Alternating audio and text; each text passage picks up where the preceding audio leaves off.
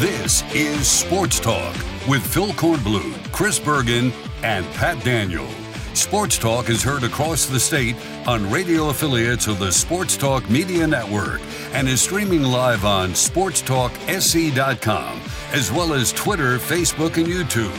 The South Carolina Education Lottery lucky number to call in is 888-898-2525.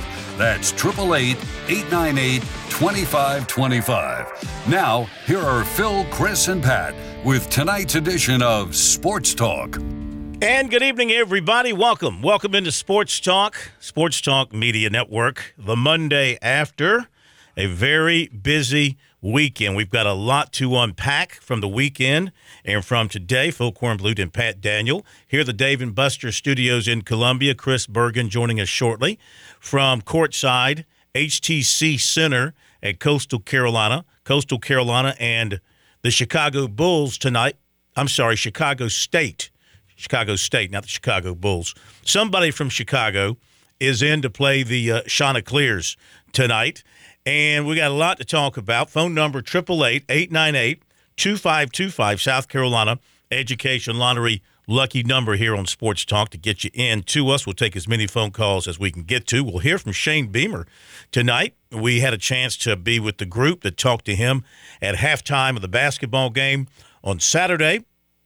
If you haven't heard what he had to say, we'll bring that to you. 7:35, Coach Eddie Ford from Woodland High School, coach of Cam Pringle, will join us to talk about the big guy who's headed to South Carolina. What a terrific recruiting pickup for the Gamecocks. So that was the good news for them. Also in recruiting, the good news is for South Carolina that Eddie Lewis, transfer from Memphis, wide receiver, confirmed to be enrolled at South Carolina. And so they'll have him available at some point in time. I'm not exactly sure. I've been trying to find out. I'm not exactly sure how the enrollment works and when you can start classes, because January 9th, according to the USC academic calendar that I could find, January 9th was the last day for dropping classes. No, I'm sorry, January 14th. January 9th was the first day of classes. January 17th, last Tuesday, January 17th was the last day for dropping classes and things like that to avoid getting a W, is what they say on your card, on your report, whatever they call it now. They have report cards anymore, whatever you get. And that's not good, I don't think. And my question was, can you go to classes this deep into the semester after you're 2 weeks behind everybody else? So maybe enrolling is one thing and starting in classes is another thing. What that means as far as his participation with the football program, workouts and things like that, I guess he can do that, because think about this. Mid-year transfers who enroll are able to practice with your team during bowl practice. So I would imagine if you are enrolled, even though you're not taking classes, and those guys weren't taking classes, I imagine if you're enrolled and approved and accepted, but you're not taking classes, that you can still work out with the football team and participate with things like that. So that will help South Carolina, they hope, to offset some of their losses. You know, their top receivers, including receivers and tight ends, they lost 109 catches off of last year's team. You go back and look at the guys who have departed. And then there was the bad news for South Carolina, and that was Trajan Jeffcoat, who ended up committing to Arkansas yesterday after taking an official visit there. So we can put this case to bed. Let me summarize it by saying that, I've gone back and forth on this, and there's things that I've been told from sources that I trust that I just think are too personal to put out over the public airwaves and to report about. And at this point in time, it's just not a necessary thing. I'll just say that from where I sit and from what I think I know, from what I've been told, that this is hard to understand South Carolina's position in this particular case, because the things that were questioned here about Jeffcoat were all cleared. He was never found to have, for lack of a better term, I don't want to use that term. He was not found to have done anything wrong. after investigations of some claims. And thus, he was free to continue playing at Missouri. He could have stayed at Missouri. In fact, that was his original announcement, was he was going to stay at Missouri for his final year. He could have stayed and played another year at Missouri. But he wanted to come to South Carolina because he's from Irmo. He wanted to play at South Carolina for his final season, and there's an obvious need at defensive end for him. And it all looked like it was on go, and then it wasn't. And, again, what I think I know from what I've been told is that this was not an academic thing. This was not an SEC thing. This was not related to the athletic department. The athletic department did not have the final say on this. This was another department at USC. I'm not even sure the president, I don't know. I can't speak on that if the president was actually, the new president was actually involved one way or another. But another area of the university with a level of authority was involved here, and that apparently was the stumbling block, the stop sign. That kind of put the kibosh on it right there, and there was apparently no relenting in time before he went ahead and committed to Arkansas, and that's where he's going to go. So, tough loss for South Carolina there. Is it an indication that South Carolina is not willing to do everything within its power to have the best football players that they can possibly get? Would Trajan Jeffcoat make a difference at South Carolina? I think so. They have needs at defensive end. When you hear Shane Beamer talk later, the first thing out of his mouth when asked about where's the greatest need, he spit it out, defensive end. And this was a good player. This is a pro, probably. He's probably going to be in the NFL. And, I've heard Ellis Johnson. You've heard him on our show. He's told me many times at South Carolina that you kind of get – it's just everybody's not rowing the boat in the same direction all the time to get to where you want to get to.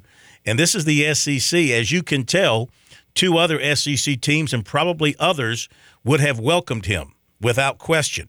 But for some reason that I cannot answer, South Carolina has somebody who could stop the process, and there's no overcoming that. So they lose a potentially talented starting defensive end to an SEC rival. At least they won't have to face him. He's had good games against the Gamecocks during his time at Missouri. Scored a touchdown against him, remember, in 2021 in Columbia, Missouri. So that's a tough deal for South Carolina when you consider that, getting a quality player, a veteran player who could fill an immediate need, immediate gap for you, that is a cherished thing this day and age. So they had a bunch of good news over the weekend. They seemed to have a good junior day, but then that piece of bad news was severely bad news. Clemson will pick things up in recruiting this week because they've got a big junior day coming up this week, and we'll be talking more about those players coming to Clemson for the visit. We'll take your phone calls, 888-898-2525, South Carolina Education Lottery lucky number here on Sports Talk. Got a lot of news notes to pass along as well. Let's welcome in Mr. Bergen from courtside, the HTC Center at Coastal Carolina. He's getting ready to watch the Chanticleers take on Chicago State. And the Chanticleers got themselves a exciting win this past Saturday. And you're right, Phil. It is not the Chicago Bulls. It is not DePaul or any other team from the city of Chicago. It is Chicago State. And coming in on paper, you look at a team that's 4-16, and you think, oh, piece of cake tonight for the Chanticleers. This may be the best 4-16 team in the country just on the talent side of the coin alone, because they've got some tremendous players. Matter of fact, one of their guards actually started at Southern California, transferred to Dayton, started games there, and now he's here at Chicago State. Their problem is they are an independent, one of only two in the country alongside Hartford. So they're basically just trying to play as many money games as possible, and so they come in here on a lengthy road losing streak at 0-16. They have not played, though, in 10 days, so that's a concern for Cliff Ellis and his team, because this will be their third game in 5 days. But as you pointed out, Coastal playing some really good basketball here of late, back-to-back overtime wins last week over Appalachian State and Saturday against South Alabama. So you would think they've got some confidence as they hit the midway point of Sun Belt Conference play. But this is one of those games, a little landmine that you really don't want to have blow up in your face, because you certainly don't want to be the one team that Chicago State beats on the road starting tonight for sure. Absolutely. And then you guys hit the road, right? You've got a road trip coming up this week? That is correct. As a matter of fact, we'll leave out of here tomorrow and bus up to Harrisonburg, Virginia, where Coastal will play James Madison on Thursday, come back Friday, and then play Old Dominion, also, by the way, from the state of Virginia. Why they couldn't play them both at the same time, I don't get in the new Sun Belt, but nonetheless, they'll come back here. All of that being said, nobody has a worse travel schedule than these guys, the Cougars from Chicago State. How about this for a road swing? You go from Chicago, Illinois, down here to Conway, fly into Myrtle Beach, hang out at the beach for a couple days, and then in 2 days from now, they'll be playing in Palo Alto, California against Stanford. And then, oh, by the way, on January the 30th, they are back here in South Carolina against the Citadel. I don't know who their travel agent is, but that person is not very good. That's crazy. At their job. That is absolutely crazy. Okay. Before we move on to anything else, and we've only got you for a short period, just your thoughts on things that happened over the weekend, things I just talked about. Maybe you want to touch on the NFL playoffs, anything else off the top of your mind. Let me mention one thing here about basketball. Terrific win for Clemson over Virginia Tech on Saturday. Tigers are 24th in the AP this week. College of Charleston, another big win. They are 18th in the AP ranking this week. Purdue goes back to number 1. USC women stay number 1. Have you ever seen – now, you've looked at a lot of basketball box scores in your time, Chris. The Gamecock, the women – by the way, the men, got hammered again. Though they were competitive, I'll give them that against in their game Saturday against Auburn, even though they fell behind by 26 points, I think, at one time. They did get back to within 10. They put up the effort. G.G. Jackson was really good in the second half. The team was pretty good in the second half, not so in the first half. But the women yesterday against Arkansas, a team that came in with 17 wins, they had 74 rebounds. 74 rebounds. How do you get 74 rebounds in a single women's basketball game of 40 minutes? I don't know how you get 74 rebounds in an NBA game of 48 minutes, Phil. It's just remarkable, and I think it shows the biggest problem that women's college basketball has is the lack of competitive balance. South Carolina is so much better than everybody else for the most part that they play. There are obviously a few exceptions, Stanford, UConn. We'll see if LSU is for real in a couple of weeks when they come to Columbia. But for the most part, even in the SEC, as good as the SEC has been over the years in women's basketball, the haves versus the have-nots. In Arkansas, you wouldn't think would fall into the have-nots category. But, just not competitive at all. That game, again, over at halftime. And you brought this up last week, and I think it was a valid point. How does Dawn Staley prevent her team from getting bored and complacent? Well, obviously, they just go out and whip teams by 45, 50 points a game. They don't have to worry about that because all their backups are getting starters minutes. But, it's just remarkable what they are doing. They're just eviscerating teams right now, and they're doing it because of the talent they've got on the inside. It's just remarkable. You classified the Clemson win as a really good win. I'll give it to you that it was a win, but that game set college basketball back 40 years. It was hard to watch. You have to have a game like that or two where you don't play your best if you're going to have a special season like Clemson is having right now and find a way to win. But that was just putrid basketball on both ends of the floor. I've never seen so many. Now, that would have been a game you could get 70 rebounds because there were so many missed shots. It was just awful offensive basketball. But props to the Tigers for finding a way to fend off Virginia Tech and pick up that win. And one thing I wanted to point out about the South Carolina game quickly is you brought up the point from 26 down to 10.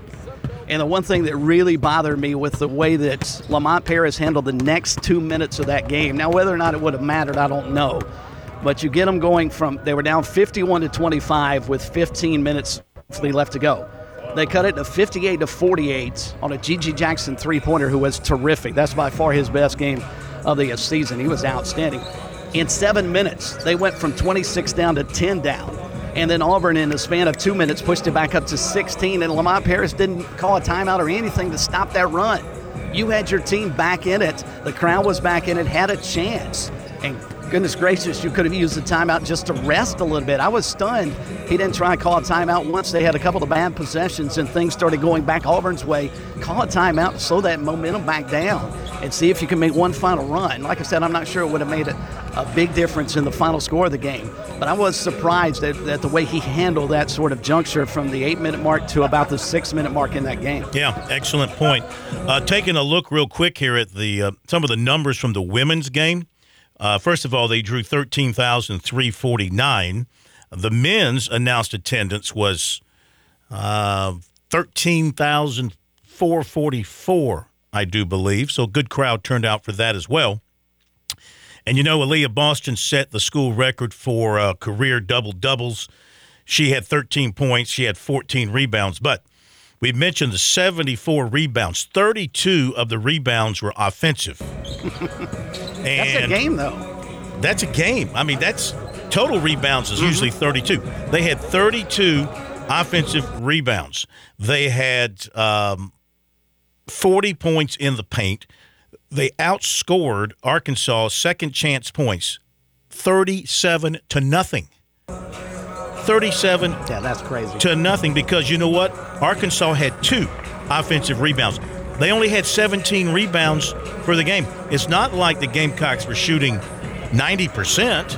I mean, they shot 39.5% for the game. They missed shots, but they got every stinking rebound. They're also 27 of 33 from the foul line. Their bench outscored Arkansas 38-7. And, I mean, in every possible way that you beat a team down, they beat a team down. And this was a team that came in with 17 wins. And you anticipated them putting up somewhat of a fight. I am convinced, though, Dawn Staley coaches that and tells her team, even if you think it's not a very good shot, get it up on the glass, because we'll get the rebound and have a much closer opportunity from inside the paint. And it works because they are so dominant on the interior that no one can muscle them out of the way. Even when Aaliyah Boston, what'd she play? I haven't looked at the box score, but maybe 20 minutes yesterday? Yeah. And she was able to corral another double-double. And to put her in comparison with a player like Sheila Foster is just incredible, because you're talking about the best of the best to ever roll through Columbia. And Aaliyah Boston is just knocking records off left and right with her play. Okay, our phone number, 888-898-2525. We'll get to your phone calls in a moment. That's our South Carolina Education Lottery lucky number. And since 2002, more than $2.2 billion in lottery proceeds have been used to fund life scholarships for the state's college-bound students. Learn more about the lottery's impact at scheducationlottery.com/educationwins. And playing for fun is a win for education. Talking with us is a win for you. And we'll get to the winners after the break. Show your team pride wherever you go with Founders Federal Credit Union's collegiate debit cards. Get your University of South Carolina and Clemson University debit cards at any Founders office or by calling 1-800-845-1614. Plus, our debit cards are digital wallet ready, so you can pay however you please. Not a member? Visit RelaxJoinFounders.com or one of our 37 convenient locations to see if you qualify for membership. Terms and conditions apply. Founders Federal Credit Union is federally insured by NCUA. Hope, life, and the Great Palmetto. What do these things have in common? Scholarship dollars. The SC Hope, the Life, and the Palmetto Fellow Scholarships are funded by the lottery players of this great state. And after 20 years, you've invested over $7 billion in education. $7 billion. Impressive. The South Carolina Education Lottery. When you play, we all win.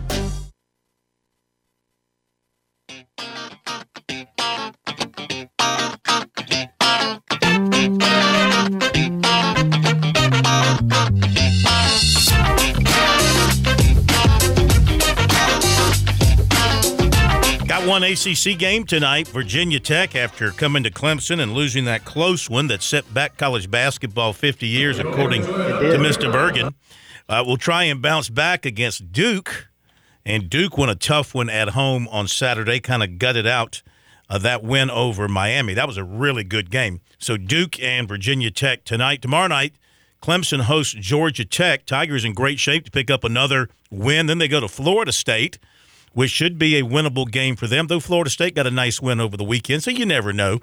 But if they play good basketball, they might pick up a couple of wins. It looks like Chase Hunter and it looks like Alex Hemingway, according to what Brad Brownell said today, could be available tomorrow night. So they're very close on getting back to health and getting back on the court. With that said, let's go to your phone calls. 888-898-2525. It's Hank in Columbia. First up tonight, first up this week. Henry, good to have you with us, sir. Hey, Corn, how's it going? We're doing great. Does anybody else call you Henry besides us? Nah, in fact, my name ain't even Hank. I think that's the name Corey Miller gave me one night. Oh, your name is not even Hank? No, I think Corey Miller gave it to me as a nickname when he used to have his calling show. That's funny. That's the man of the greatest nickname ever is giving out nicknames. Yeah. And Corey, you mentioned it. I appreciate you mentioning it. When you talk about the women and you talk about Arkansas, like you said, Arkansas came in with 17 wins, Corn. But not only that, they come in with 17 wins. Arkansas has beaten two other ranked teams. They were the team that were just a few votes out of being in the top 25. They were the team with the most receiving the most votes last week without being in the top 25. Mm-hmm. And just 4 days earlier, they had played LSU, which at the time LSU was ranked third. I think they dropped LSU to fourth after they played Arkansas, because Arkansas, when they played LSU, they led LSU with a minute to go. LSU hit a basket to end up winning the game by 3 in the last 16 seconds. So what does that tell you about the upcoming USC-LSU matchup in February? Yeah, it means that LSU better strap it up and get serious, because they got to come down to Columbia. They got to come down to Columbia, and that was the strange thing. They had just played LSU to a 3-point game in which they had a chance to win, and LSU hit that basket with 16 seconds to stay undefeated, and then to come into South Carolina and have that happen to them. And like their coach said, one of the biggest things, you talk about rebound, but one of the other biggest things is the discipline that they play defense with. He said no other team with that type of height can switch out and play 5 people who can switch on anybody in guard. He said his guards would run pick and rolls to get a big girl on him, and it said Boston and them would guard him out there at the 3-point line to keep him from getting in. Mm-hmm. They're tough. I mean, what can you say? I was thinking about this today. I don't like to go over the top. I really don't like to go over the top about things, but should they win the national championship this year, as 3 national championships, you go back and look at this period of time from the players that she has brought in and what's still coming down the pipe to them. I mean, she's got a lot of good players coming in. Is it too much to say that in all of college sports right now, she has got the single most dominant program in the country? That's not too much to say. I'll tell you two funny things about what you said, Corn. Mm-hmm. One, as you know, you see all the talent they have, and they have the number 2 recruiting class in the country coming in this year, already signed. Next year, they got a lot of girls in the top 10 who are looking to sign with them. So they're not slowing down talent-wise. But the other funny thing was last week when they played on Sunday, when they played Vanderbilt last Sunday, an old lady called she spoke to a commentator who was commentating the ESPN halftime show. Mm-hmm. And the old lady said, my grandmama's calling in from Georgia. She got so-and-so. And she said, South Carolina women is Georgia football with ponytails. Hank, you liked that one, didn't you? Georgia football with ponytails. Hank really liked that one. All right, with that, we're going to let you go because we're coming up on a break, and we got to say goodbye to Bergie, but that's good. Chris, USC women's basketball is Georgia with ponytails. I really like the comparison. The only difference, though, is Georgia probably a little more competition that they get from their opponents in South Carolina right now, but hard to argue that they are not the most dominant program in sports, at least at the collegiate level, right? They are. I mean, and there's no end in sight. All right, my man, you have a great call tonight. Enjoy watching Chicago State. We'll do it, and I will chat with you guys from Harrisonburg on Wednesday. That sounds great. Safe travels, and we'll be back after the break.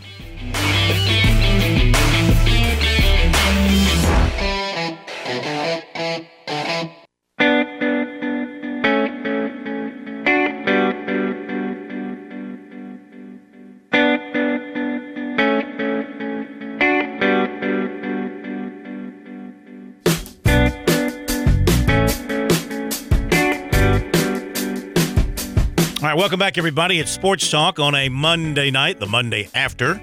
Busy weekend of sports. Our phone number, 888-898-2525. Recruiting is coming up for you in just a little bit. Plenty to talk about there.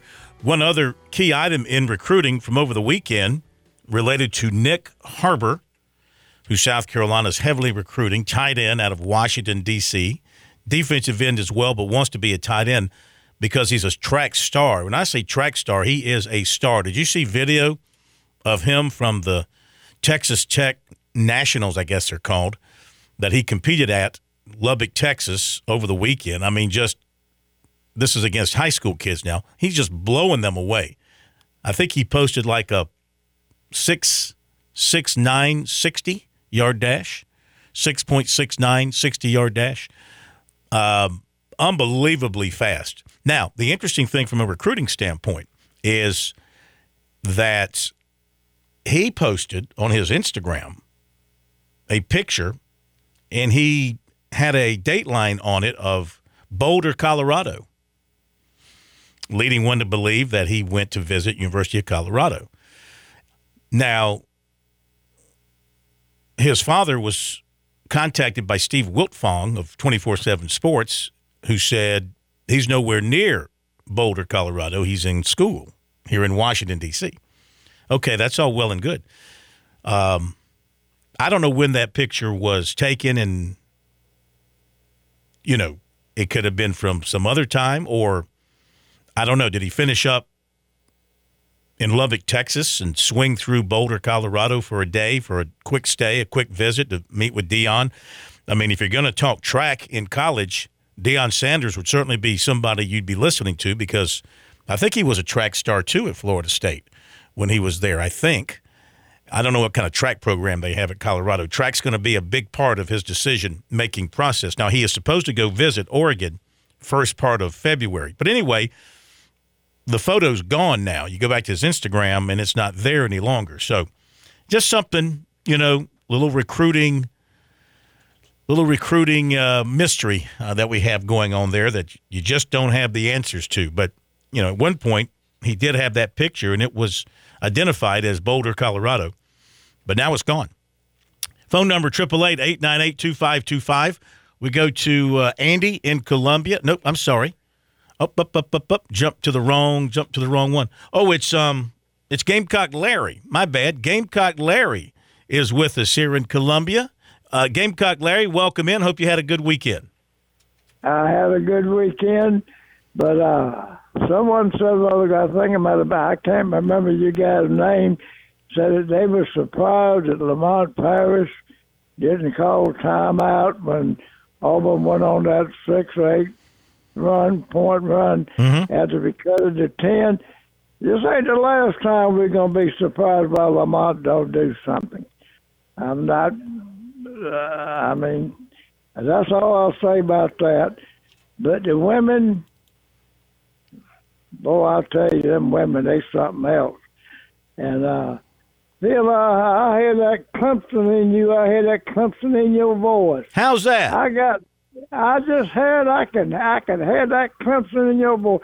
54 days down and 311 to go. We are the Steel Palmetto champions.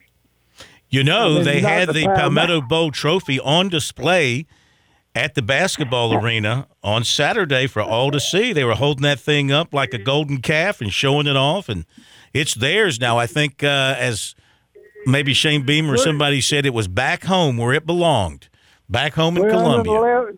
311 days to go, and then start 365 more.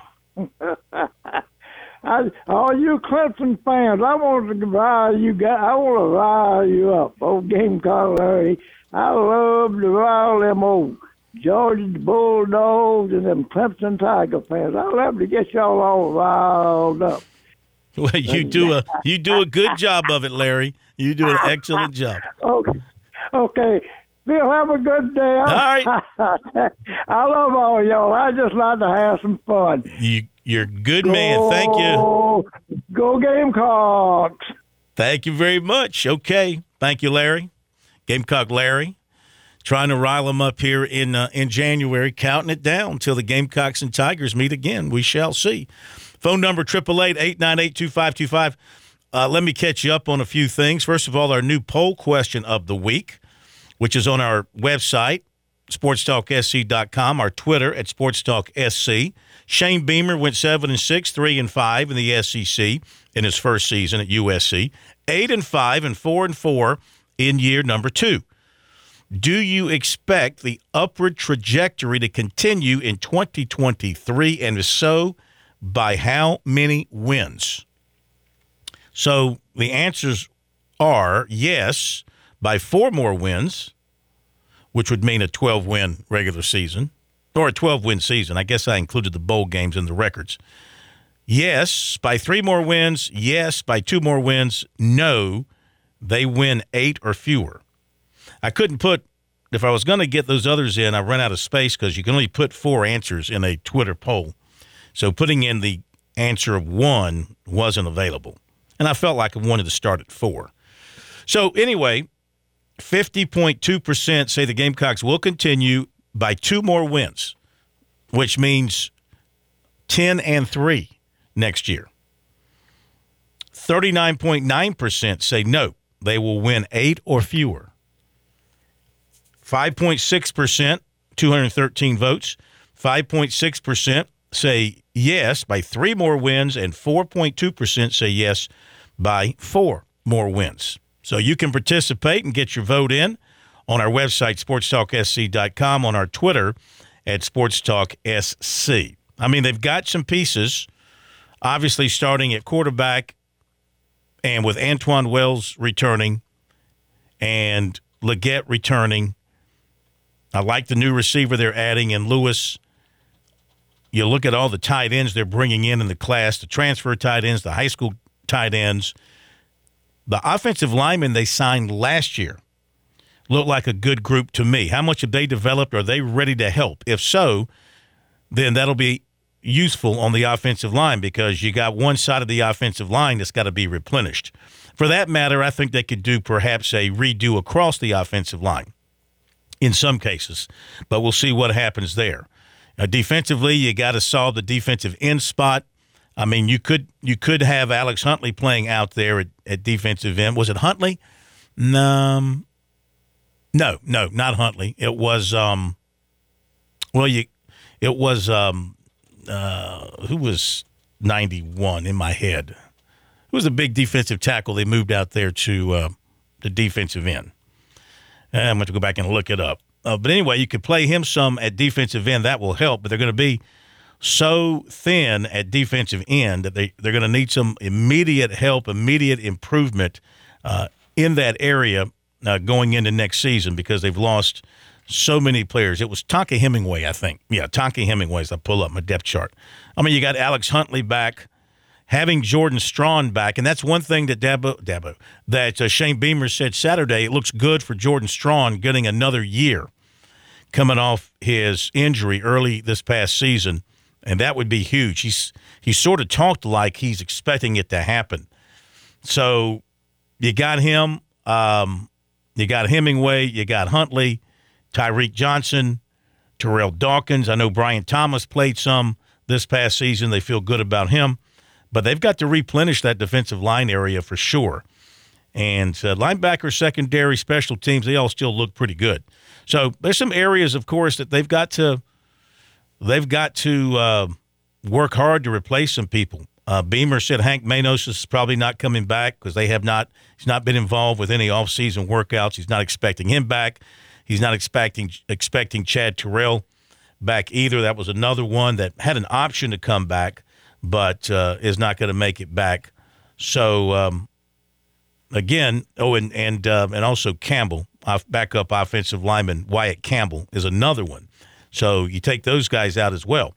So they got some major holes to fill. But that's why they've been recruiting hard. That's why they've hit the transfer portal, John. They've now got 8 transfers from other 4-year schools and 1 junior college transfer. So, and they're not done yet. As you well know, they continue to work that area very strongly. All right, few other notes to pass along. Maurice Duncan is the new defensive backs coach at Charleston Southern. He comes from North Greenville, and for some reason, I want to say he once coached at the Citadel. By the way, did you remember this? You know, Brock Purdy, who was Mr. Irrelevant in the draft and is now the quarterback of the future for the 49ers and has led them to the NFC Championship game. His last college game, of course, he's an Iowa State guy. His last college game was against Clemson in the Cheez-It Bowl that night in Orlando. If I remember, it was a pretty chilly night in Orlando. He was 23 of 39 for 204 yards, a touchdown, and an interception in a loss to Clemson 20-13. I was just thinking about that last night, watching him. I'm thinking to myself, how does this guy go from being the last player taken in the draft to being now the future of the San Francisco 49ers organization? How does that happen? How do all the other teams miss that much on a guy like that? Mississippi State is taking quarterback transfer Mike Wright from Vanderbilt. Miami transfer quarterback Jake Garcia is headed to Missouri. Of course, it wouldn't be the offseason without issues at Georgia. And, of course, I'm not making light of anything that happened last week. That was a complete tragedy.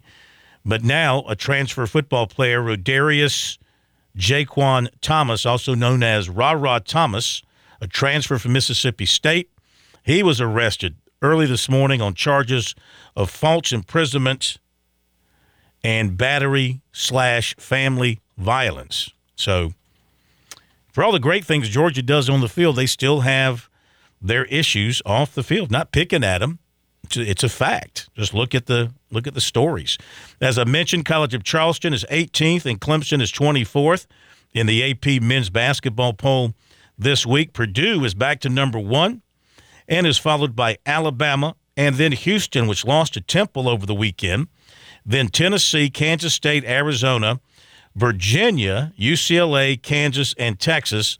That's your top 10. And Clemson's got a chance to add another W tomorrow night at home against a struggling Georgia Tech team. That should be a game the Tigers should handle if they keep their eye on the ball. Blythewood native and Tennessee forward Julian Phillips is the SEC Freshman of the Week. 14 points, 7.5 rebounds, and a pair of wins last week. The updated net rankings to start this week. The College of Charleston leads the state at 43. Clemson is 59. Furman is 110. Wofford is 228. Coastal Carolina is 254. Upstate is 276. Winthrop is 278. South Carolina is 279. Charleston Southern is 280. Citadel 313. Presbyterian 342. SC State is 343. Southern Conference today announced football schedules for 2023. We'll give you the 3 in-state schools. Wofford opens the season September 2nd at Pitt. Then to William and Mary they go. Home to Presbyterian. Then to VMI. Close out September, home to Chattanooga. Open October, home to Samford. Then trips to East Tennessee and Mercer. Open on the 28th of October. In November, home to Western Carolina, at the Citadel, and home to Furman.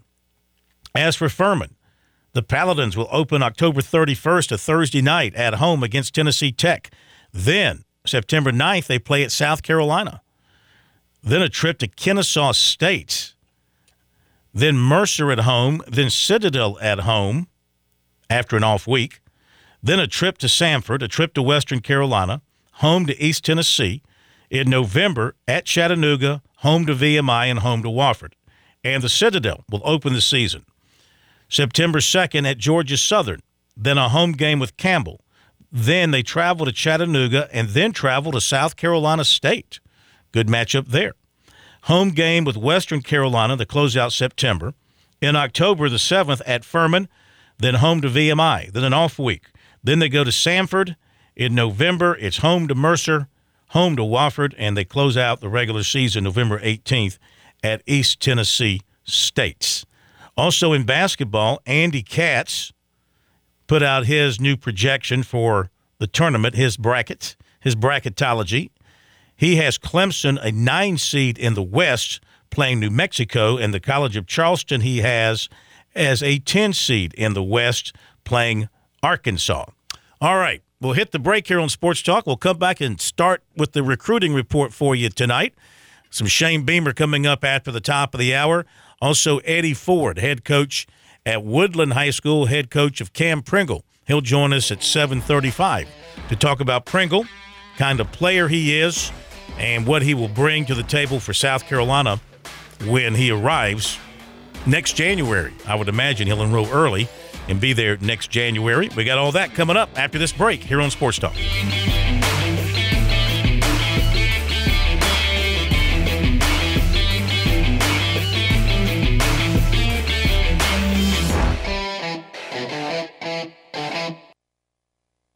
When your day calls for some winning, why not watch your favorite football team at Dave & Buster's? We've got massive HD TVs and hundreds of the hottest new games. Sip from our chef-crafted cocktail menu with exclusive drinks such as the Strawberry Watermelon Margarita or Dangerous Waters. Cheer on the team with Cantina Nachos or wings featuring one of our 12 wing flavors. When your day calls for some winning, it's time for Dave & Buster's, where you can watch the games and play the games. Locations in Greenville, Columbia, and Myrtle Beach. Major Billy Downer here from the Department of Natural Resources, and DNR is excited to announce the implementation of Go Outdoors SC, a new online licensing and boat titling system that you can access right from your phone. Through this new system, customers can purchase their hunting and fishing licenses, renew their boats, apply for lottery hunt opportunities, and complete electronic harvest reporting requirements. For more information, visit Go Outdoors SC at your local app store. Join the Trailblaze Challenge, the endurance hike program where big hearts come together for big steps to create hope for local Wish families through Make-A-Wish, South Carolina. This spring, take part in a new journey on the Palmetto Trail. From sunrise on the highest peak in South Carolina to the coastal marshes of the Lowcountry, hikers of all levels can support critically ill children, enjoy and explore the outdoors, and build South Carolina pride and community through an all-inclusive hike experience. Visit sctrailblazechallenge.org to learn how to get started. That's sctrailblazechallenge.org.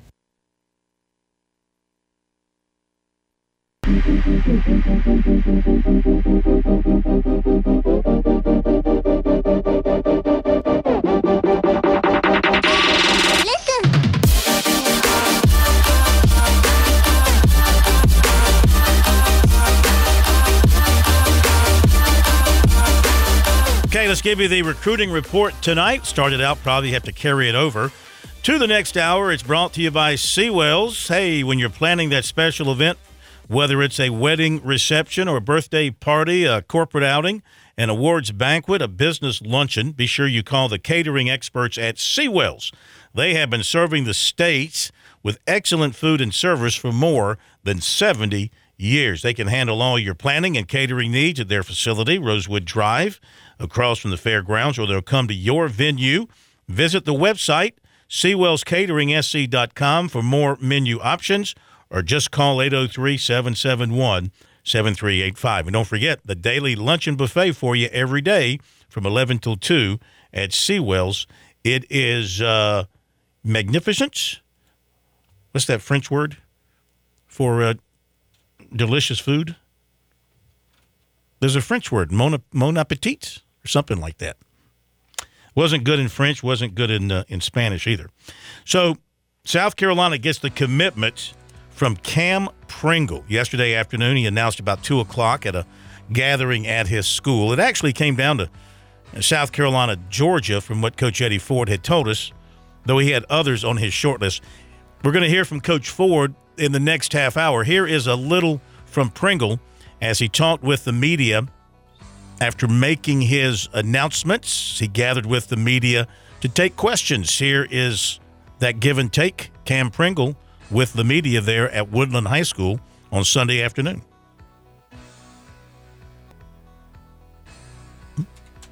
So I guess, Cam, first of all, what was it specifically about the Gamecocks that turned you to make this decision? I feel like Carolina is a really good program. It's on the rise. I have an opportunity to go in and play early, make an impact to the team. Of course, it's close. I mean, it's right under an hour from my house, so it's very close. All my family can come to games. I just feel like it was the right place for me. And what about Shane Beamer in terms of his interest in that coaching staff over the last X number of weeks? What was that process like? Because obviously they made an impression on you. I feel like with Coach Beamer, he's just been there, recruiting me hard since the start, since I was a freshman. So, I've got to know him, and just building that relationship has always been something that's always been in the back of my mind. And you talked about kind of making an impact right away. You expect to, when you do get there, to get a lot of minutes right away on the line? Of course, that's what I want, but nothing's just given. I got to earn it. Of course, if I can go in and play early, that's the plan, but there's work to be done. What is the significance of this day in terms of your journey from when you were a little bitty dude to now you're going to play college football? Of course, the reason why I chose today is my mom's birthday. She grew up a Carolina fan, but that's why I didn't really publicize it because, people can crack codes quick. But this is something I've been waiting for a long time, looking forward to. So having this day here, it just feels great. Did she pressure you at all to beat the Gamecocks? Oh, no, definitely not. She was comfortable wherever I was comfortable. So, if I had to go across the country, she would have been there every step of the way. Did you grow up a South Carolina fan? Actually, no, I did not. I grew up a Florida fan, but, South Carolina was always there, and I always watched South Carolina. Why was it important to you to make the decision now, still in your junior season, ahead of your senior year still to come? Just to slow down recruitment, step away from the camps, from all the calls, from the texts and everything. It's just now I can control the process. Now, speaking of that, to that end, is this it? These are your guys, and you don't want to receive any more phone calls because the way college football is, as you well know, is it doesn't stop till it stops. You know what I'm saying? What's your mindset there about these other schools may still say, hey, dude, here's another pitch? I'm an all-in type of guy, so now that I'm committed to a school, that's a school I'll be visiting, that's a school I'll be rooting for, and that's a school I'll be preparing to come in and play for. Now, have you heard from Shane Beamer yet today?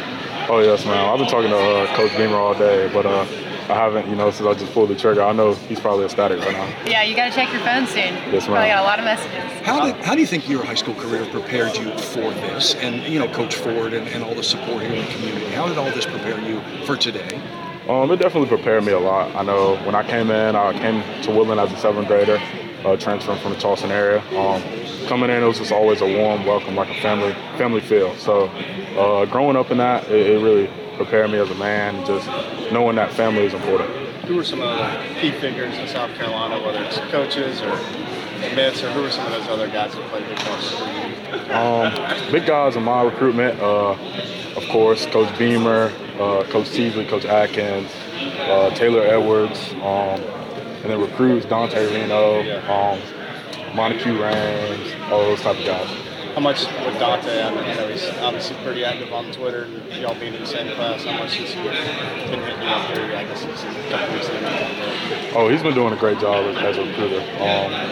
He committed before all of us, but he was recruiting us before he even committed. And him being a quarterback, that kind of works, offensive lineman, quarterback type vibe. So, this is perfect. There you go. Comments of Cam Pringle. We'll talk with his coach coming up bottom of the next hour. And on to recruiting, and we'll continue this into the next hour. So, again, Trajan Jeffcoat situation ended for South Carolina last night with his announcement that he would be transferring to Arkansas and not South Carolina. He took an official visit to Arkansas over the weekend. He had hoped to end up at South Carolina. It looked like that was going to happen. He relocated to his home in Irmo with plans to enroll for the spring semester once he was officially accepted. But over the January 14th weekend, the Big Spur reported there was an issue holding up the transfer. And as things played out last week, it was learned the situation that had occurred early in his time at Missouri was the crux of the matter. It was something out of the hands of the athletic department, did not involve U.S. SEC regulations. Sources had said that board members and other influential people worked on the case throughout the week in an attempt to resolve the matter within the university, but to no avail. And Jeffcoat was advised the situation could eventually be worked out at USC and to remain patient, but he had no guarantees. Thus, he went ahead and made the commitment to Arkansas. We'll give you more after the top of the hour break. Welcome back to Sports Talk on the Sports Talk Media Network. You can reach the guys with the South Carolina Education Lottery lucky number, 888-898-2525. That's 888-898-2525. Now back to Phil, Chris, and Pat with the second hour of Sports Talk on the Sports Talk Media Network. Okay, we are back on a Monday edition of Sports Talk here on the Sports Talk Media Network. We thank you for joining us wherever you happen to be hanging out tonight. Glad you got us tuned in. Don't forget, if you lose us over the airwaves, you can always find us with our various streams on Twitter, on YouTube, on Facebook, and you also can get our audio stream on our website, sportstalksc.com. Let me wrap up the recruiting report, then on to some other things, including words from USC coach Shane Beamer. Tomorrow night on Sports Talk, USC baseball coach Mark Kingston will join us, 6:35. Baseball practice begins across the country on Friday. I'm looking for the Gamecocks to have a pretty good team. They're already put in the preseason top 25 by D1. If they can stay healthy with those arms, they've got the arms, I think, to do a lot of damage. Their problem has just been staying healthy. You can't lose as much of your rotation as they've lost in a given season and expect to be successful. So we'll have him tomorrow night, 6:35. We'll be up at Littlejohn Coliseum tomorrow night broadcasting prior to the Clemson game, which won't tip off till 9 o'clock. All right, back to recruiting. So South Carolina firmed up today publicly that the transfer wide receiver is enrolled at South Carolina, and that is Eddie Lewis, 6 feet 190. He's a native of Harlem, most recently played at Memphis. Now, the Big Spur reported Lewis has enrolled, and the state confirmed that through a school spokesman.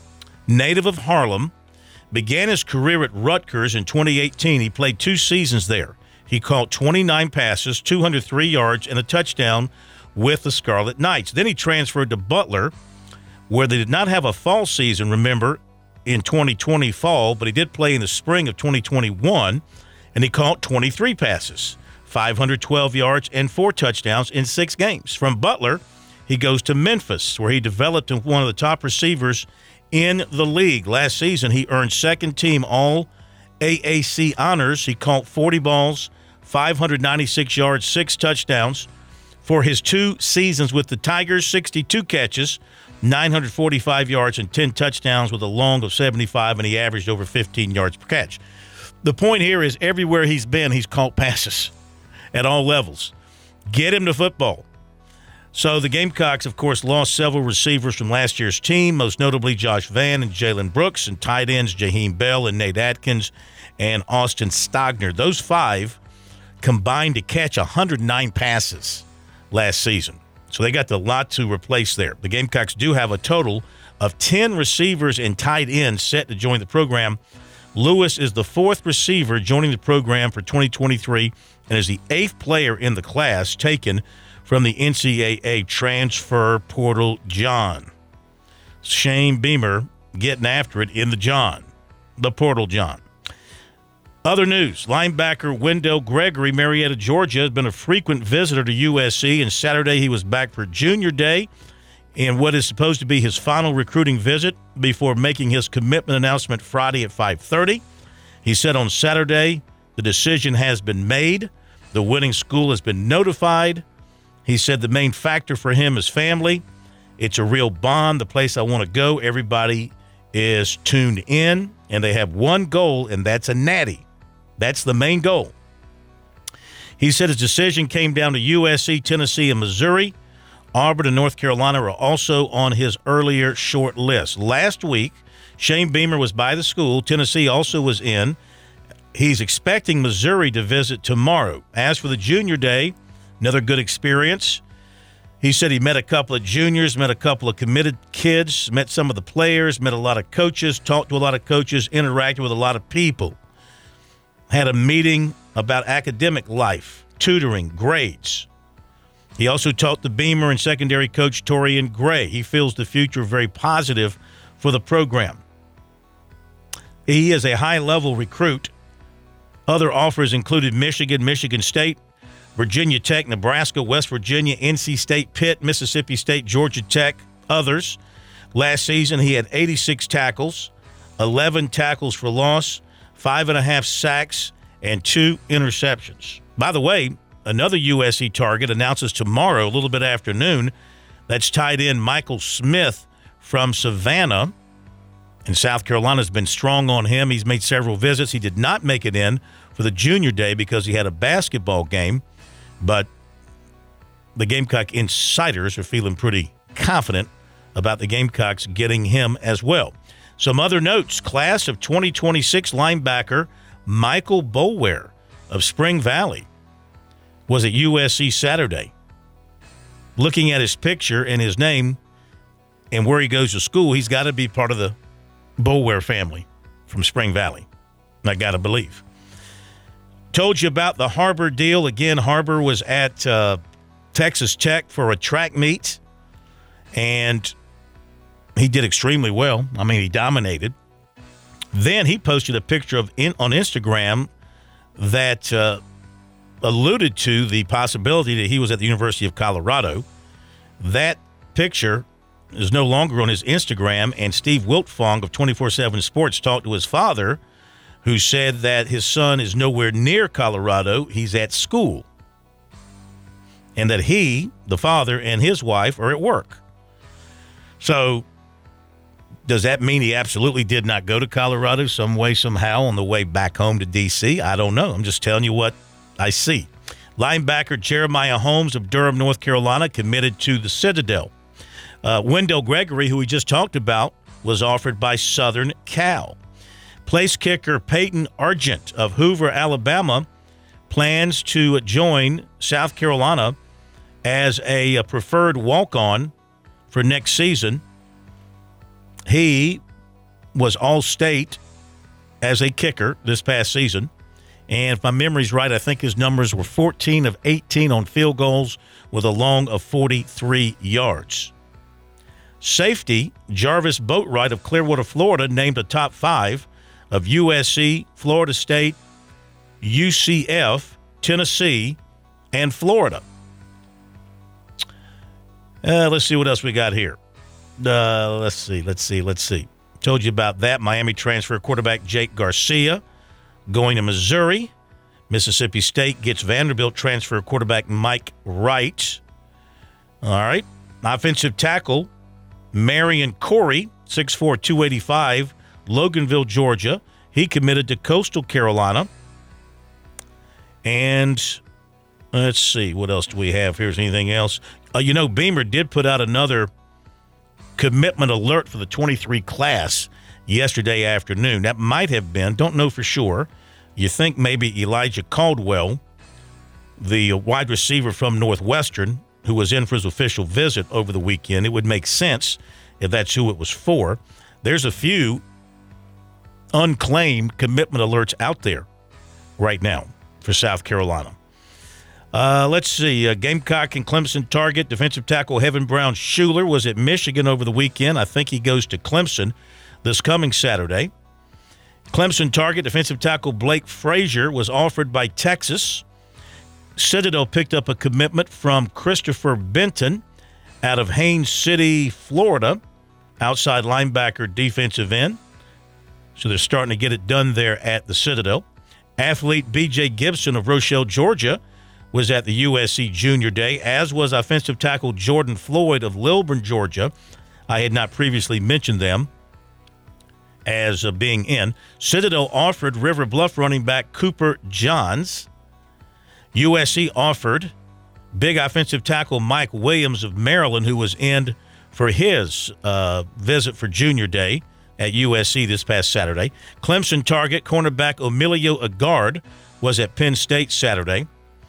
Now, USC offered in basketball according to the school, Omnia Basketball Academy in Finland, the Gamecocks offered 6'4" Morris Ugasuk and also 6'4" Oku Federico, whose brother, I think, plays at Pittsburgh.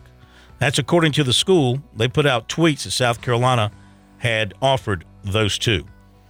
And with that, I think that wraps up the recruiting report for tonight here on Sports Talk. So we'll hit the break, and on the other side, comments from USC football coach Shane Beamer as he gathered with the media at halftime after they had a little presentation on the floor introducing several members of the team that are returning and several new members who have joined the team here at mid-semester or mid-break, whatever you call it, mid-year. And they had the Palmetto Bowl trophy on display as well for all to see. And the Gamecock fans were happy about all that. Then he talked with us, and we'll bring that to you coming up. Hi, I'm Jim Corbett. I've been an attorney for more than 30 years. There's one thing I've learned about injury cases. It's you need the personal touch. You need the lawyer to get to know you and describe your damages. You don't want a case manager talking to an insurance company and then talking to you and then talking to maybe to a lawyer with limited experience at the last minute to try to settle a case. I talk to you, I find out what your case is about. Jim at JimCorbettAttorney.com. Jim at JimCorbettAttorney.com for your injury cases. Life.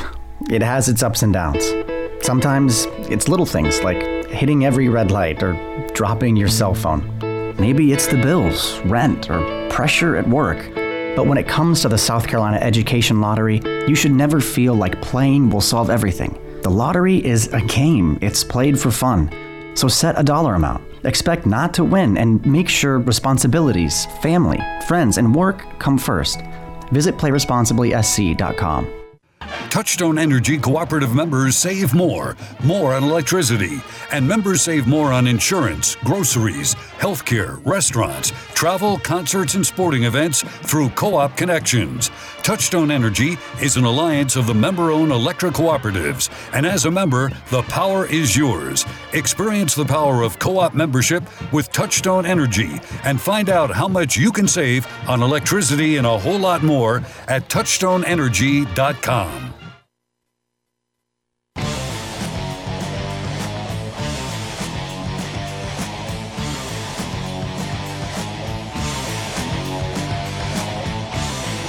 All right, Shane Beamer met with the media backstage at the Colonial Life Arena after doing his thing at halftime of the men's basketball game. And here is what he had to say as he took questions. First time that he had talked with the media in a group setting like this since the, I'm trying to think, I guess the bowl game. Bowl game would have been the last time. We had signing day, mid-December, then bowl game, and I think that's the last time. So here he is taking some questions about his team.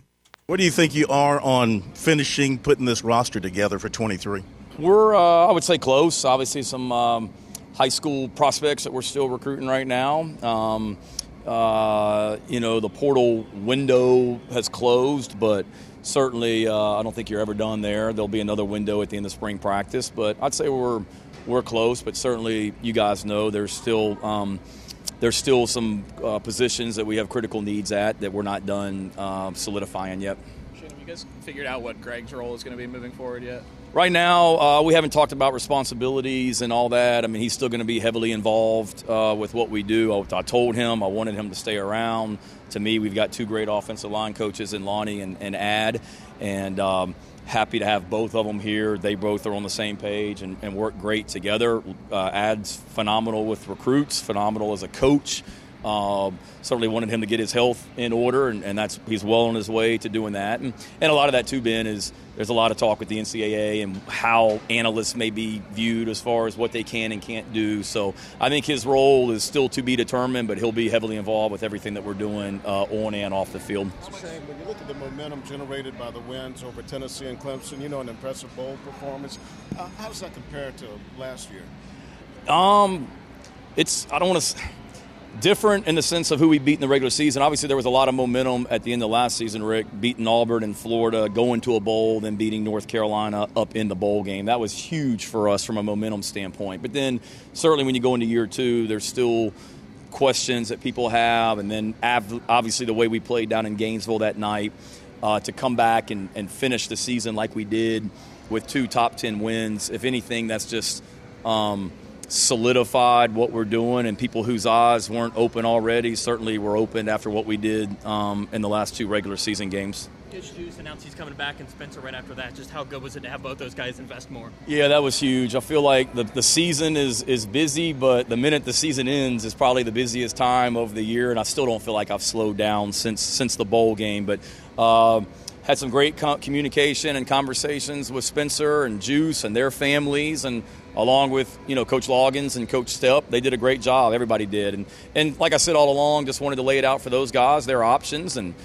wanted to support them in whatever decision they made. And thankful that they chose to stay here at Carolina, and it adds to the energy that we already created with the end of the season. That just increases it with those 2 guys coming back. And kind of what did you? Okay. Just what are the impressions then with Dowell from the team perspective and on the recruiting trail? And the what? And the recruiting trail. Dowell's been amazing. I know we haven't played a game yet, but he's been even better than I thought he would be. And I'm not just saying that. He's done it. He's a great relationship person. You guys will continue to get to know him, but he does a great job of building relationships with people. He did an awesome job. He spent a lot of time talking to Spencer and Juice and all of our players, and I would say that he was key in those guys coming back. And then he's been kind of just going with me everywhere we go recruiting, just kind of he and I getting talking and talking about the offense and him getting to know recruits. He was with Clayton and Torian and I going to see defensive players over in Georgia this past week, and he's been amazing on the recruiting trail. Like, coming out of homes and high schools, you're listening to him talk to guys. I've been really, really impressed and really excited that he's here. Shane, there were 3 guys that were honored on Senior Day that could come back: Manos, Campbell, and Terrell. Will those guys be with the team this year? Still to be determined. I don't want to speak for them. I think for Wyatt and Hank, I think they've decided to go on to what's next. And then I believe the same with Chad. They're not involved in our workouts right now, but great young men, and want to certainly wish them well and for everything they did for Gamecock football as well. And then Jordan Strawn, anywhere on his appeal if he'll be able to come back? We're full speed ahead on him, and have every anticipation that he'll be playing for us. He's involved in workouts right now, and knock on wood, I think we're good there. Are you concerned about the defensive end position? Yes. And what are you doing to solve it? Recruiting. So we've got a bunch of prospects here today. Obviously, need some of those guys to graduate high school early so they can get here in the fall. Certainly, that's one of the critical positions that we have, and and that's why we're called coaches. We've got to recruit and we've got to develop, and the recruiting prior to Sterling Lucas getting here, frankly, wasn't what it needed to be just from an overall standpoint. It needed to be better. And Sterling's done an amazing job of recruiting. We've got 2 great young men that we have high hopes for that got honored out there just now, in Montague and Desmond. But they're true freshmen as well. But, certainly there's guys that Jordan Strawn coming back, Terrell Dawkins coming back, Tyreek Johnson coming back, Brian Thomas, another year for him. It's time for those guys to take another step. And I say that, Phil, yes, I'm concerned. I'm concerned about the depth. You saw we lost Jordan Strawn to an ACL in Game 2. We lost Dawkins to a knee injury. So we rotate those guys in, and we need more than 2 guys at that position. So that's something that we've got to continue to look at and evaluate. We like the guys that we have, but we need to add more depth to that room for sure. Could there be a big-time transfer kind of hanging out there? There's certainly some great guys out there that can rush the passer, and I'd say there's a lot of schools that are after those guys. And if there's a great pass rusher out there, certainly we want to do everything we can to get guys like that here. You mentioned Dowell. Just how involved was he in terms of getting Spencer back, and what was kind of his pitch, and I guess what were those conversations kind of like? That's probably a better question for Spencer or Dowell, because I really wasn't in them. They spent a lot of time talking, and I think it was Spencer doing his research on Dowell doing his, talking to Spencer and getting to know each other and talking about the offense, but really just getting to know each other on a personal basis, because they're going to spend obviously a ton of time together. And, Spencer after the bowl game, I don't think he ever went back to Arizona. I think he came back from Jacksonville and was here all week and before we started class, and same thing with Juice as well. So those guys were able to spend a lot of time getting to know each other, and he was instrumental in those guys coming back. They got to believe in him as a coach and as a person and as and what we're going to do offensively also. Just to clarify, the plan is for Greg to be on staff 2023. Oh, absolutely. Yeah, absolutely. Shane, after experiencing, He's here recruiting his butt off today right now. After experiencing the new recruiting calendar with how things went, started December through that month, and just the whole landscape with how it is now, what are your thoughts about it, and what do you think needs to change moving forward? Oh man, that's probably a separate media session. December was really, really, really, really, really tough for a lot of reasons. I know why we pushed back signing day. It was because we finished the season on Saturday, and then we had a week of being in the office with guys, or our own team, before we hit the road recruiting, so therefore signing day was pushed back. I understand why they did that and wasn't against that. I love that part of it on the front end. I didn't love it on the back end, where signing day is 4 days before Christmas, 2 days before you break for Christmas for your football team in a bowl game, and you got the transfer portal going on, and you're trying to host guys on visits and things like that. So it was just it was a lot. We all dealt with it. We did the best we could. There were some good things out of it. There were some not so good things out of it, and certainly, we've got some SEC head coaches meetings coming up here in a few weeks, and I'm sure that'll be something that we discuss as well. We're always trying to find ways to make it better, and I think we can. You feel like your voice is getting louder in those meetings? I mean, you're still a young guy, but do they listen to you? Do you get some attention? You'd have to ask them. I sit there and there's a lot of guys that have won a lot more football games in those rooms than me, and have won championships. And certainly I'm one of those guys that just doesn't want to talk, Phil, to hear myself talk. I mean, I'm confident in speaking up if I feel like I have something to say. But I'm not one of those guys that's going to keep us in there. A lot of those head coaches that you guys think would do all the talking, they don't. They never say a word in there. And then some of the guys y'all probably think would never talk, do a lot of the talking. And it's very good, though, and Commissioner Sankey does a great job of running those meetings as well.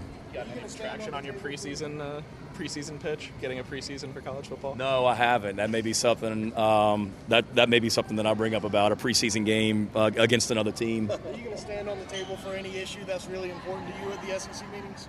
Absolutely, yeah. If there was anything that ultimately my job as the head coach is to always do what's best for the SEC, but the South Carolina football program. So certainly, if I felt strongly about something in regards to our program, our university, absolutely. Whether you feel strongly about something this year?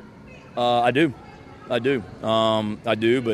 but always want to do what's best for our university and our program, and I also have leadership above me as well that I answer to, and there's a great respect, and I know what you guys are getting at. There's been great communication with my bosses and the people here at this university about any situation that's out there, and I appreciate the people I work for and their honesty and transparency as well.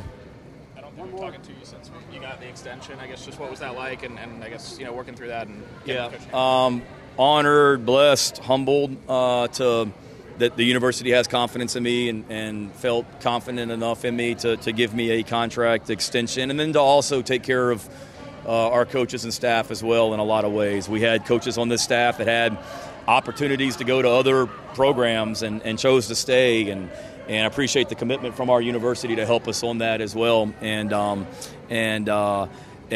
like I said before, I'm honored to be the head coach here, and it's been a great 2 years, and appreciate the contract extension was a process. It wasn't just a slam dunk in a week. I mean, this has been something that's been going on for a while, and obviously really, really humbled that it got taken care of, and I realize how fortunate I am to be in this position, and certainly have a lot of work to do, but proud of what we've done, and grateful for the support of the people here at this university. Okay, Shane Beamer from Saturday. A couple of other quick notes before we hit the break. Beamer has hired as an analyst Ryan Urachek. He is the son of Hunter Urachek, the former AD at Coastal, now the AD at Arkansas. He played at Arkansas, also played at Carolina Forest, and he's joining the Gamecocks as an offensive analyst. Pete Yannity reporting. Oh, by the way, Pete Yannity, in case you weren't listening last week, last place in our picking contest this year. So he'll be known as Mr. Last Place. So Mr. Last Place, Pete Anthony, reporting that Chester offensive line coach Chris Dodson is a new head football coach at Ware Shoals. Okay? And one more recruiting note that I ran across that I meant to mention and I failed to, and that is that safety Cameron Michael from Statesboro, Georgia, has the Gamecocks on his list of his top 13 at this point. More recruiting coming up after the break. Coach Eddie Ford from Woodland to talk about Cam Pringle here on Sports Talk. Coming up.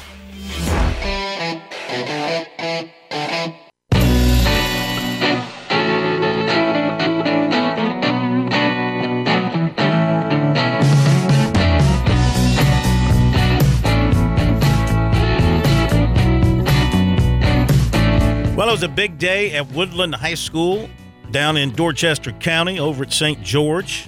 Yesterday is a big day for South Carolina as well, as Cam Pringle, big offensive tackle at Woodland, announced his commitment to the Gamecocks. We have Woodland coach Eddie Ford joining us here on Sports Talk. Coach Ford, it's great to have you with us. How are you, sir?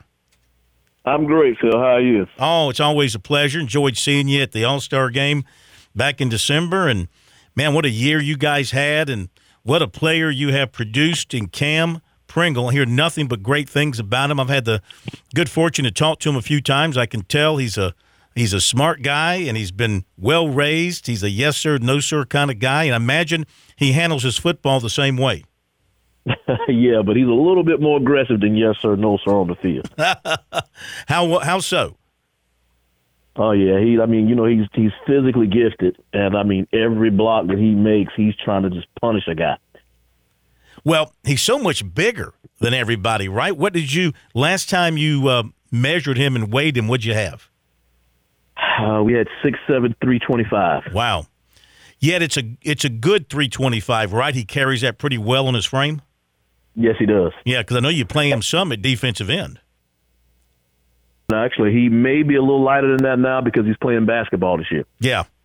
So break him down from a technique standpoint. What do you like about what he does?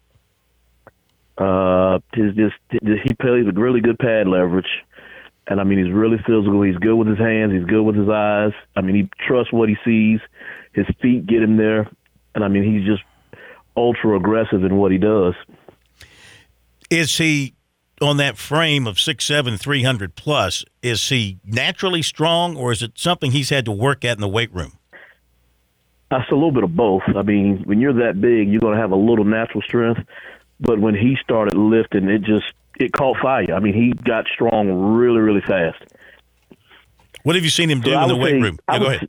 I would say it's a combination of both. Like I said, when he started lifting, he was kind of like everybody else, but he made gains so fast. And then, he started lifting in 7th grade because he's got two older brothers. One's playing at Albany State. He plays offensive tackle. He's actually an all-conference offensive tackle at Albany State. Mm-hmm. And he had the next brother played at Limestone, but he's not playing anymore. Mm-hmm. So he learned the game early. Yes, he did. He saw it early, and when you're the little brother and you've got two older brothers, that's what you want to do. You want to be like the bigger brothers. Do you, on your offensive line and how you use your linemen, do you pull him very much? Is he very mobile? Do you have him going straight ahead blocking? How do you like to use him? We use him every way we can. He's a really good drive blocker. We run lots of counter with him, so he can pull and he can get where he's got to go. We run a lot of stretch. We run a lot of jet. He's athletic enough that he's really efficient at every block that needs to be made. He's not just a dominant drive blocker, and he's not just a great pass blocker. He's got the whole bag of tools now. Yeah. Talking with Coach Eddie Ford at Woodland. What's it mean to your high school to have a player like this who has emerged nationally as a renowned recruit and, brings a lot of attention to not only himself but to your program and your high school? It does. Cam, his success is a reflection of what we're all doing at Woodland High School. Our program is not just Cam, but we've had some really good football players over the past 4 years, and Cam is kind of like the icing on the cake. Mm-hmm. Yeah, but like I said, he's great. And it's good to get all that national attention. It does. I mean, and it also helps some of our other kids get recognition and get offers and end up at places where they may not have got that attention had we not had a national kid on the team. And the thing about Cam, from what I can tell, he's a very humble young man. He handles things very quietly and maturely, like the announcement yesterday. You know, not a lot of hoopla about it, just basically thanked everybody and had the hats on the table, didn't embarrass any of the other schools, just announced for South Carolina, and that was it. Yeah, his mom and dad have done an outstanding job keeping him humble and respectful throughout the whole process because, I mean, you know as well as I know, a lot of these kids, I mean, it's just a me, how much attention I can get, and that stuff kind of has a tendency to get in kids' heads. Mm-hmm. But it didn't work out like that with Cam. I mean, he had every right to be, you know, a little arrogant, a little big-headed, just because of all the national attention and all the offers he got. But at not one point throughout this whole process was I'm the guy, I'm the best, I'm the this. I mean, he'll tell you he thinks he's the best offensive lineman in the country, but you know, you got to think like that when you're a kid of his stature. Sure. But as far as just being really selfish, a selfish type of individual, a me guy, and never a team, he's never, ever been that. Talking with Coach Eddie Ford from Woodland. So it looked like he had a nice final little group of schools, and it came down to South Carolina and Georgia, from what you told me end of last week. I guess it came down to those two. Kirby Smart was in last week. Shane Beamer was in, of course.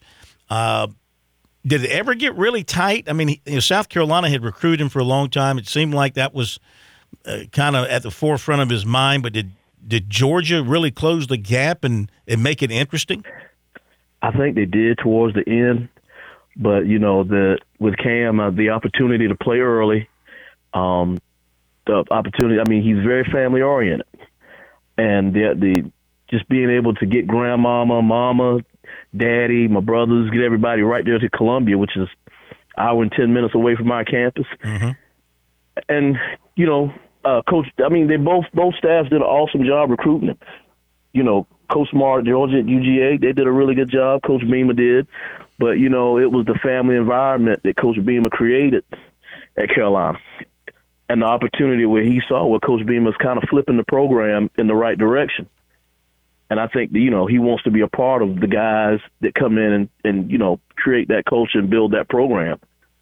He jumped on him, Beamer did. He jumped on him very early once he took the job at South Carolina in December of 2020, I guess it was, prior to the 2021 season. So jumped on Pringle very, very quickly and kind of made him a priority target. How much of that quick work, that early work, kind of laying the groundwork, because he had nothing to sell at that point. It was like, hello, I'm Shane Beamer, how are you? I'm the new coach at South Carolina, right? He didn't have anything to sell. But by jumping on him early when he was a young pup, so to speak, how much did that help Beamer down the road in the recruiting process here? It really did. And I mean, you know, with a lot of these guys, you know, the earlier you can get to them, the better off you're going to be. Mm-hmm. You know, I think now we're in a situation where I don't think you can wait till the last second off for a kid and think you're going to get him. But he got on him early, and he established a relationship with Cam and, you know, his mom, his dad. And that paid dividends at the end.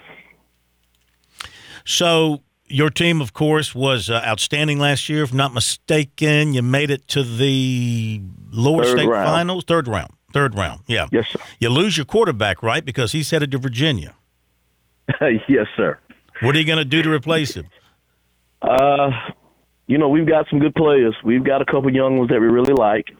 Of course, I don't think they'll be as dynamic as Sedarian was. I mean, he's a once-in-every-decade type talent. But, you know, we're going to be so much better around him that the next quarterback, he's going to have a lot of help. We've got a lot of skilled kids back. We've got a lot of offensive linemen back. So he just kind of got to, you know, just be steady and don't turn the ball over, and I think we'll be fine. You know, speaking of Sedarian, now here's a guy that was an athlete quarterback for you guys. Virginia was very interested in him, and Vanderbilt got in there, Oklahoma. But South Carolina and Clemson, they I think they looked at him, but they didn't move on him. Do you know why the in-state schools didn't make a bigger push for him? He kind of blew up late. A lot of the Power Fives, Virginia Tech, Oklahoma, they came in on him about week 7, week 8 of the season. And, Carolina knew about him, Clemson knew about him, and the issue was more so his size. Yeah, but as far as his ability to play, that was unquestioned. They knew he could play. But, just physically, could he hold up in the SEC or the ACC? Yeah. Virginia plans to play him where? They're going to play him at slot receiver. He's going to play slot, and he's going to return punts and kicks. Oh, okay. I look forward to that. So Cam is squared away, and like he said, he is a how did he put it? I'm a all-in kind of guy. When I make a decision, I'm done. So you don't have to worry about any flippity-floppity with him, huh? I would hope not. I mean, we try to tell our kids, once you make a decision now, you stick with it. And, I reminded him of that because he did it really early. Yeah. He's got to hold that commitment for a year. But, he's that type of kid. I seriously doubt if he's going to waver. But I know the situation we're in, he's one of the best linemen in the country. The Georgia, Tennessee, they said they're not going to start recruiting him. So, he's going to have a little pressure. And I told him that. Just because you're committed, that doesn't make everybody else stop. Do you, as a coach, do you feel any responsibility, let's say, for South Carolina and like telling other coaches, hey, my man here is committed elsewhere, no more phone calls? Or do you leave that up to the family and the young man to decide if they still want to talk to other people? I try to stay out of it as much as I can. I let them know that he's committed. Mm-hmm.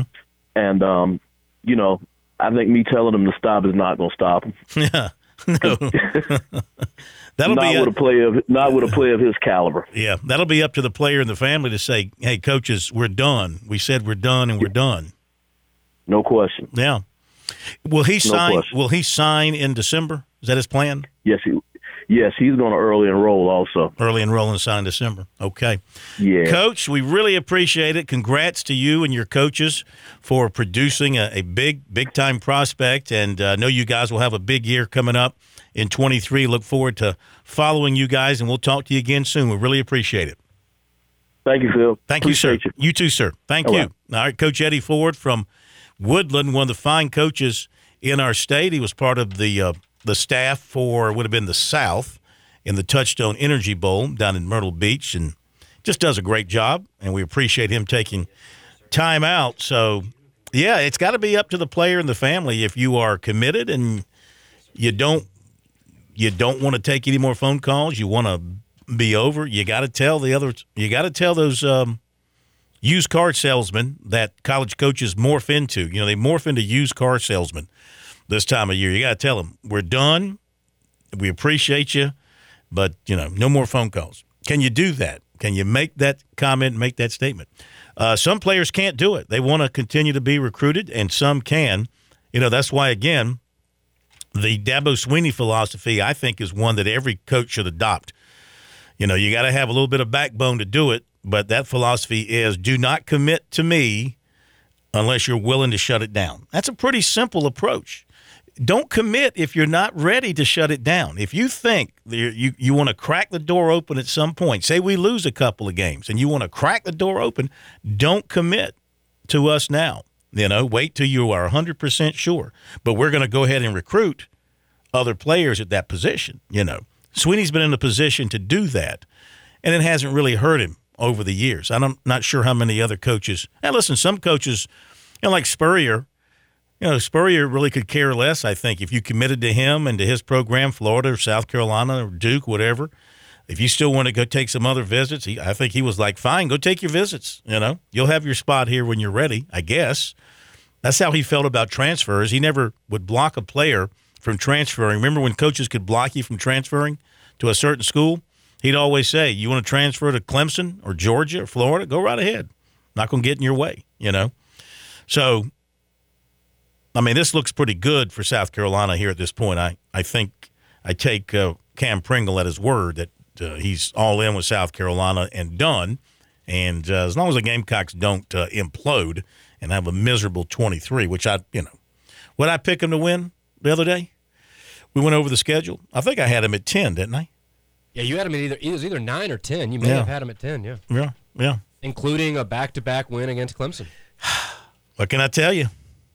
You got to beat them now, Tigers. Now it's up to you. You got to, until you prove them wrong, and why wouldn't you pick South Carolina? I really like this pickup of the Lewis kid out of Memphis. He looks like, every bit like a Wells, like a Rucker would have been had he been healthy.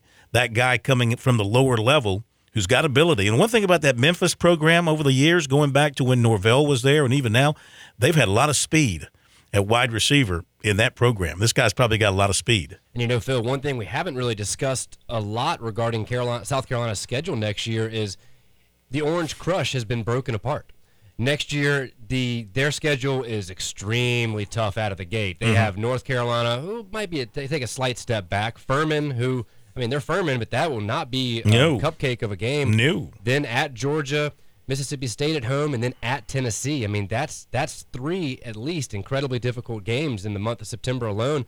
But the back end of the schedule is a little bit more favorable for the Gamecocks. And typically by the time, we've heard the argument for years, South Carolina fans, I don't want to say complaining, but talking about the rigors of the SEC schedule, and by the time they face Clemson the end of the year, they're having far more injury concerns than the Tigers after finishing their ACC schedule. And this year, the Gamecocks in November have Jacksonville State, Vanderbilt, and then Kentucky. I realize they got a great transfer quarterback from NC State, but we still don't know. They lost their star quarterback, lost their star running back, multiple offensive linemen, multiple defensive linemen. Kentucky may take a step back as well.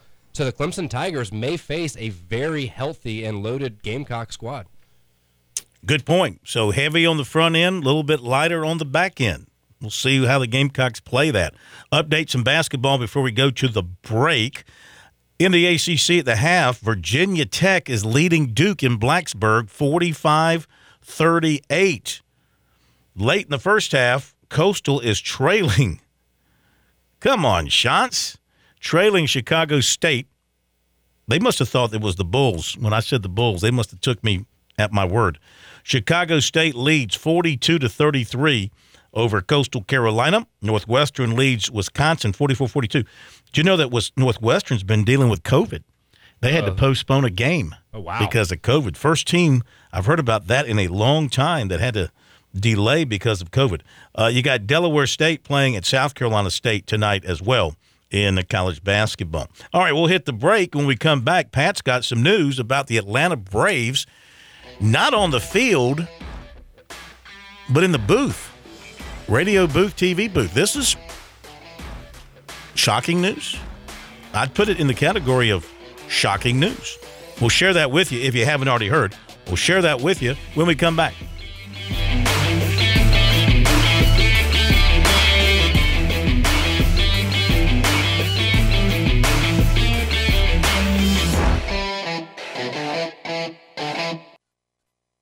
Touchstone Energy Cooperative members save more on electricity, and members save more on insurance, groceries, healthcare, restaurants, travel, concerts, and sporting events through Co-op Connections. Touchstone Energy is an alliance of the member-owned electric cooperatives, and as a member, the power is yours. Experience the power of co-op membership with Touchstone Energy and find out how much you can save on electricity and a whole lot more at touchstoneenergy.com. When your day calls for some winning, why not watch your favorite football team at Dave & Buster's? We've got massive HD TVs and hundreds of the hottest new games. Sip from our chef-crafted cocktail menu with exclusive drinks such as the Strawberry Watermelon Margarita or Dangerous Waters. Cheer on the team with Cantina Nachos or wings featuring one of our 12 wing flavors. When your day calls for some winning, it's time for Dave & Buster's, where you can watch the games and play the games. Locations in Greenville, Columbia, and Myrtle Beach.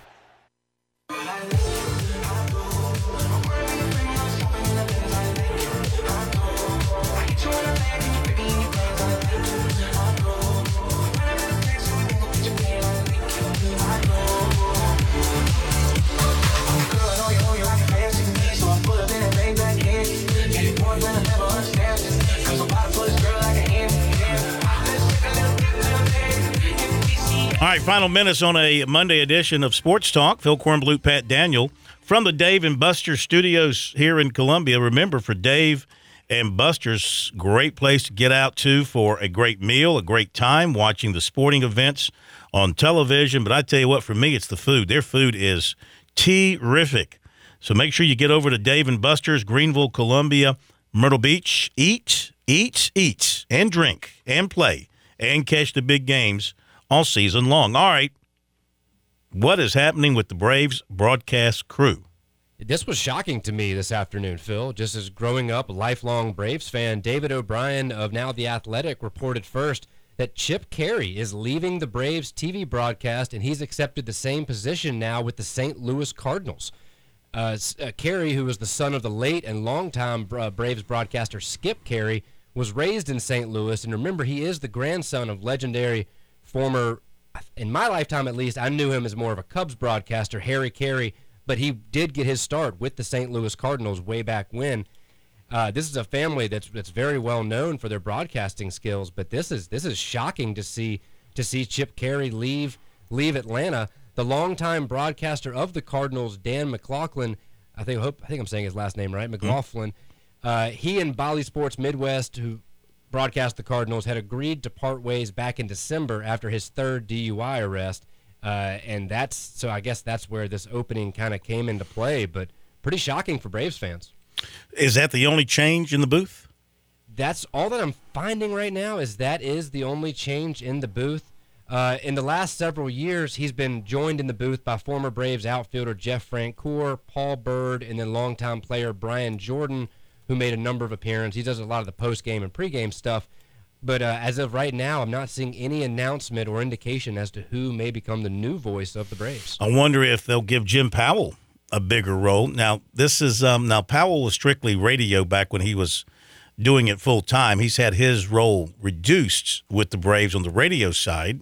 On the television, I don't know how they look for TV guys versus radio guys and all that kind of stuff when they look to fill those jobs. I wonder if my man Mike Morgan might be interested in a run with the Braves again. You know, he did some fill-in work for them for a few years. I'm glad you mentioned that, 'cause that's right where my brain went, but I wasn't sure if it was okay to mention that on air. But I'd love to at least hear him get an interview. Yeah, if he's interested. You know, Mike really enjoys what he's doing, bouncing from place to place with his ESPN opportunities and the other play-by-play opportunities that he's getting. So being tied down to one program might not be what he wants. Then again, with Atlanta and being a Major League Baseball play-by-play announcer on radio and television, that's pretty high cotton right there. Absolutely. And now this is the second big loss for the Braves, adding Dansby Swanson also to the NL Central when he, of course, went to the Cubs in that big offseason acquisition. I think that upset a lot of Braves fans as well. But now seeing the voice of the Braves going to the NL Central as well with the Cardinals.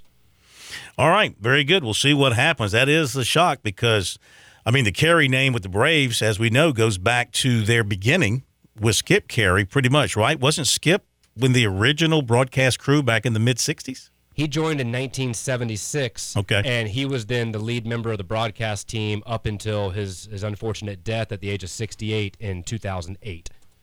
All right, one correction for tonight so far. Anything else you can think of to correct me on? I